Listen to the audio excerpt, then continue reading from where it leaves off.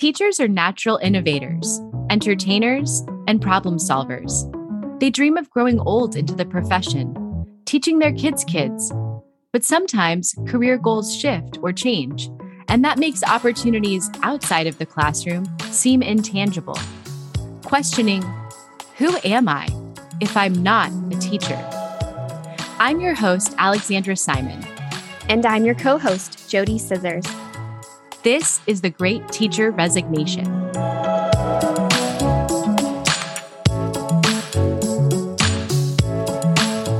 Today, our guest is Brigitte Eriksson.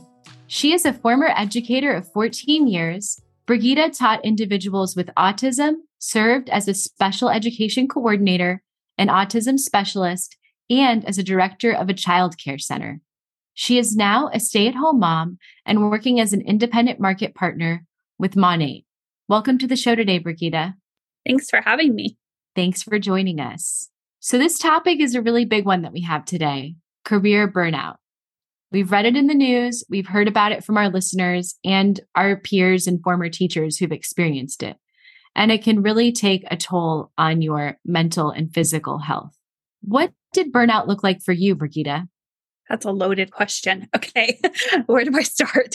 I think, burnout is such a real thing in many careers, but I think particularly in education for sure right now. For me, I had, just had a major switch in my career, and I was an autism specialist for my school district, and I loved life. It was great. But when I had my son, I had a very high risk pregnancy. And so I was not able to go out into the schools like normal because this was also in the middle of COVID.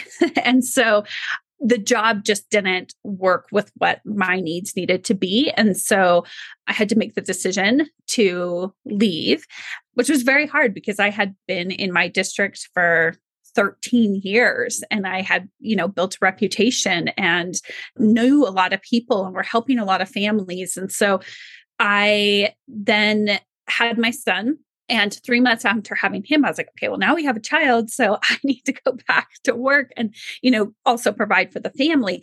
But I got an amazing position where I could be a director of a child care center and I could bring my son with me to work. So I was like, okay, childcare right now these days is so expensive and I get to have my son with me. So it was the best of all worlds. So I thought, going from a specialist to a director, I was totally up for the challenge. I felt confident that I could lead people, but I didn't have very many resources at my fingertips. So I had, staff who were constantly sick, and we had to take that very seriously. Not that we didn't before, but we had to take it even more seriously with COVID. Just COVID in itself was constant, just all the time. We had to shut down twice, which is a huge inconvenience for families. And then teachers aren't getting paid. And, the common conversation that's around education is like, teachers aren't getting paid what they are valued for. And I was very limited in what I could do as a director because I was working in a Catholic school system. And so I was very limited in what I could do as a director as far as pay. And so my hands were kind of tied there. I felt like, all my staff should have been receiving so much more money than they were. And then it was like trying to balance being a director, which was a 24/7 job, and coming home and trying to give my all to my son, and then also having a relationship with my husband. And when I work, I go full force. I'm like 150% in. And I just was not able to find that good balance between work and home. And it really started to affect me personally, like mentally, emotionally. I wasn't taking care of myself to the point, like, I know a lot of teachers out there can probably relate to this, like a bathroom break is so coveted. And I was running around like crazy. I couldn't even go to the bathroom. So I got a kidney infection and a kidney stone, and I had to have surgery. Like it was that bad that, it was starting to then affect me physically as well too. And of course, like personally, like my relationship with my husband wasn't great. My relationship, like with my son, I was like missing his 9 months of his life. And so it just hit me hard. And I think where I realized I was truly burnt out was when I emotionally and mentally was not myself. and my priorities had shifted. I was putting work before family, which for me, family is number one. And, the relationships around me were changing too, and not necessarily in a good way. And so I realized that I need help. Like I need to learn to say no. I need to get out and I need to focus on me. I need to focus on my family. And at that point I was just like, oh, kind of done with education, which is so heartbreaking because I thought, when I went to school for it and even when I did my master's, like I'm going to be in this for the long haul. And I'm not now. And I have had a huge weight off my shoulders since not being in it. Well, when you go at 150%, you won't be in it for the long haul. It's too much. And you're kind of touching on that burnout can lead to complications, or when you're in the midst of it, it can lead to complications like your kidney infection. And sometimes it can lead to really different behaviors that you maybe perhaps haven't exhibited before. And we know that burnout can lead to like alcoholism, substance abuse, bad attitudes. You become absent at work or irritable. And a lot of time it can lead to people feeling hopeless about their job. And so it really kind of is that really bad path that leads teachers, driving them to rock bottom. And so, one of our goals is to help teachers before they get to rock bottom. It's not to say that there's not people there right now who are having complications, who are exhibiting behaviors that they're not accustomed to. So what would you say to someone who is perhaps experiencing symptoms of burnout, or how they might recognize those signs? Yeah, I think for me, I'm a person that I'm very dedicated. And so I was very dedicated to the community I was serving, to the parents, to the kids, to my staff, and I'm not a quitter. And so for me, I just kept coming up with excuses like, oh, it's just because of the job. I'm just working so hard, or this will get better. And I just kept telling myself like, this will get better. So I think like one of the things is like to catch yourself, like trying to come up with excuses and like lies to yourself. That might be one indication that, everything's maybe not as peachy keen as you think it is. But I think too, for me, really looking at my mental and emotional state was a big thing. And it wasn't until my husband and I had a really hard conversation, and we were always very solid prior to this, very solid.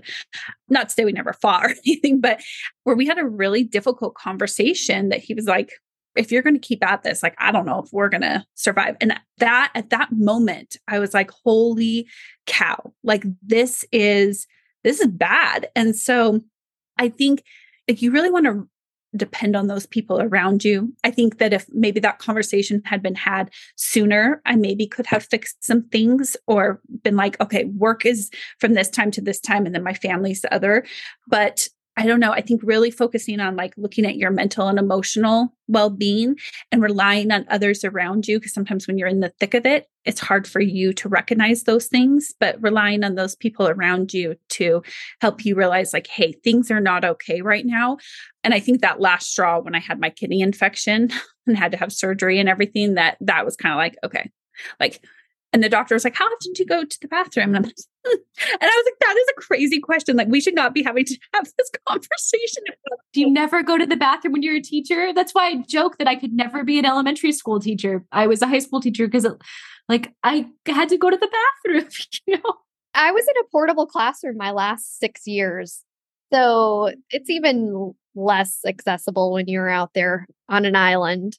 Well, and the crazy thing is, so here's my office, and then you go right out the door, there's the bathroom. I mean, I had no excuse. Like, it was ridiculous. I should have been able to do that. But I put, again, everyone else's needs before my own. And so I think, and two, like my happiness, I really noticed that like, I wasn't happy in my job anymore. I wasn't finding that fulfillment and that joy and my spark. I am usually a person that I get very passionate about education and about helping others and about collaborating with families and educators. And I didn't have that. Like, it just was fizzled when I would talk about it. And I could feel that in myself. And two, like, I had some people around me who would mention stuff like, hey, I'm noticing like you're losing a lot of weight, or I'm noticing, like you don't ever take a break. Like, and so those things kind of also cued into me like, okay, I need to take a step back. And so, yeah, I'm kind of all over in that answer because I think it's such a hard thing because I think everyone is so individualized, but I think really focusing on like your mental and emotional health, if other people are kind of cueing in on things around you or saying things like that's an indication. And of course, like I was defensive about it at first, like, what do you mean? Well, and I think when we experience difficult life events, we seek counsel because it's helpful. And sometimes we can find that in friends or family, but professionals are really a great way to help unpack those feelings and to address things like burnout. How did you seek counsel for your burnout? I did that exact thing. So I also had a very traumatic postpartum hemorrhage experience. And so I went from like 3 months of being home with my son and like recovering to then like going right into the workforce. So I never like really dealt with what I went through. So I had that piled on top of it. And so I remember calling my husband one day and being like, I just called my doctor. I have an appointment to go get on some medication. And I just contacted my counselor again, and I'm going back to counseling. So it just was an aha moment to me. Like, I'm not taking care of myself. Therefore, I'm not going to be the best version for me. I'm not going to be the best version for my son, who definitely needs me. And I don't want him to remember, like, even though he's not going to remember this year of his life or whatever, but like, I want to be a good mom. This is something I wanted to be my entire life. And also I want to be a good wife too. Like, I wanted all of that. And so I did. I got on some medication. It took me a few tries to figure out medications with my doctor. And I'm going to counseling, still going to counseling a year, like 6 months into it. And it's been very therapeutic, but also through my current job that I am doing right now, I'm on social media a lot, which was not at all me prior. And I get vulnerable and I talk about things that aren't easy to talk about. And that too has been very therapeutic for me. I've also reached out to other teachers. I've reached out to other moms who have had, have some PTSD with postpartum stuff. And so I think like connecting with other people who have similar experiences as well has been very helpful. Allie talks a lot about having people in your corner. So you definitely were able to recognize some of those things and reach out and seek counsel. But sometimes we need that extra person, that extra voice around us to be able to help us recognize those behaviors, even if we're not ready to hear it. Like you said, you were like a little bit defensive at first. That's okay, natural. But sometimes we can get to the point of receiving the information on a deeper level rather than just like hearing it, And it sounds like you had people around you that helped you raise awareness so you could get to the point of saying, I'm in control now. I'm going to reach out to my doctor. I'm going to reach out to a counselor. I'm going to take action. So it's always good to have those people around you. I think if I hadn't sought counsel, I would have really spiraled into burnout in my experience. I could see that my attitude was changing in the workplace, especially around like the scriptedness of education and how it's people are just handed scripts and say, read this. We got a standardized test. We got a district assessment. We need you to read this. So like I could tell that scriptedness was kind of the incipient stage of that fire that was about to be lit. And so doing what my teacher brain does, I've been really contemplating in your story, like what are those strategies that teachers need to cope with something like burnout, because we know that it's happening. And I would say, and maybe you have some other pieces of advice, but like you have to identify what is the stressor. What is the dread that you feel, or perhaps the sadness? Like I experienced a lot of career sadness. So like identifying the problem. And I think that identifying that it's your career is a really hard thing to swallow, especially for teachers that train and train and train for that. And then also like another thing is just like the openness, like letting go and being open-minded to the feedback that you're getting from others, that you're feeling, and opening up to like sleep and healthy habits and taking action on those things, but also just like talking about it and writing it down. expressing your feelings. In essence, I think all of those things are like things for you, making time for you, because what you're saying is you are running around, you're doing all the things, and you're not even making time to go to the bathroom. And you had a baby too. Like, let's not forget about that. You have a little person that you're also helping raise. That is another topic that Allie and I are actually going to touch on later in the season, is just pregnancy, lack of support, infertility, inaccessibility to like nursing stations and stuff like that. That's like a whole nother thing, because you like bounced back, but your body wasn't ready to serve the amount of physical activity that goes into something that you are doing. I mean, I was past the 6 weeks of typically like healing, that they tell you, but because of the trauma that I went through with my postpartum hemorrhaging and whatnot, like that added just so many other components onto it. But I think like most importantly, like my mental and emotional state were not ready for it. And I think that like when you're a teacher, you're a director, you're whatever it might be in education, you have got to have a good mindset to carry on through your day, especially since like you're trying to shape the next generation and you're trying to collaborate with families who are maybe struggling, or, you're talking to educators who are trying to problem solve. And I think that like, if your mindset's not in a good place, then it can affect even all those around you. And kids have like they have like a crazy sense of like when you're feeling off or whatnot. And so 100%, they will call you out. They have this spidey sense that whatever it is, they've definitely got it. So Brigitte, I want to know, how are you doing now? And what did this change do for you? I feel like I'm doing much better now. I'm still taking my medication. I am still doing counseling at least once a month. And I'm finally like focusing on me. And that's something that is very novel. I've always put everyone else before me. I've always been the person that says yes to everything and no to nothing. And I'm learning that the balance, I mean, yeah, it's great because now I get to be a stay-at-home mom, which I never thought I would be able to do. But I also have my other part of my business too. And so I did that for me. Again, I was like, I need something for me to challenge me, because as educators, we're used to go all the time, or at least I was. And so for me to come home and be with a little baby, or, even now as these two, it's not quite as fast paced. And being a stay-at-home mom can sometimes be a little bit lonely. And so I wanted community. And so I found Monat, and I'm super blessed and happy that I have the community that I've found. And I think that my priorities have really shifted. My family is first again, and that's what's most important to me. And I feel like I've made up those 9 months that I missed in my son's life. My husband and I are in such a better place right now. Those were scary times, but yeah, I'm much better. I think that it's important to get that mental and emotional health under control for sure. You've really prioritized, and give yourself a pat on the back for that. In your new role, how did you find it? Like, how did you land this, going from a director in a daycare, right? And how did you move into that role?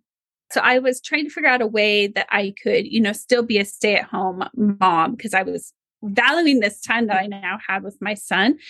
And I started looking at all these different like stay-at-home options. I mean, I was even considering being an Amazon customer service rep, because I love Amazon and they come here enough that I'm like, well, I could do that. But I'm like, is that really going to like fill my bucket and allow me to help people in the way that I want to help people? And I was just like, no, it's not. And so I had been following this girl on Instagram, and I said, like, how is she being a stay-at-home mom? She's got these 2 kids, like, how is she doing this? And so I reached out to her and asked her and started talking. And then I did like a deep dive, because being a special educator, I like my data. And so I did a deep dive into the company, and I hadn't even tried the products before. And I mean, going from like educator for 14 years to now like more like network marketing, I was like, what am I doing? Am I having a midlife crisis, an early midlife crisis? But I was just like, what do I have to lose? I have nothing to lose. And so I joined, and now yesterday was 4 months into it. And that has allowed me to even be in a better place than I was even 4 months ago. Like my personal and professional growth have been huge. It's challenging me because obviously I didn't really know much about like hair, skin, and wellness before this. So I really had to, utilize my learning techniques to do it. But then also I get to still educate others. I just am educating in a different capacity, which is nice, but not with all the other stressors around that are in education. You had nothing to lose, but you had your family to gain. And I think that's the message here. Mm-hmm. I think that's a great way to wrap up the show today. We're so glad that you were able to come on, Brigitte, and share your story. And for teachers who are interested in keeping up with Brigitte, you can follow her on Instagram at Brigitte_Erickson. And just a special note, if you are experiencing symptoms of burnout or symptoms that you might think lead to burnout, please reach out to someone for help.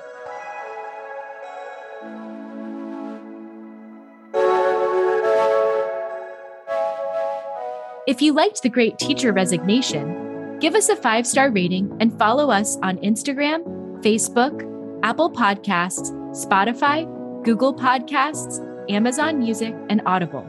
Today's episode was written and recorded by me, Alexandra Simon, and my co-host, Jody Scissors. Executive produced by Teacher Brain. Produced and edited by Emily Porter. Original music, Emoji by Tubebacker. Special thanks to our sponsor, Paper Planes Ed.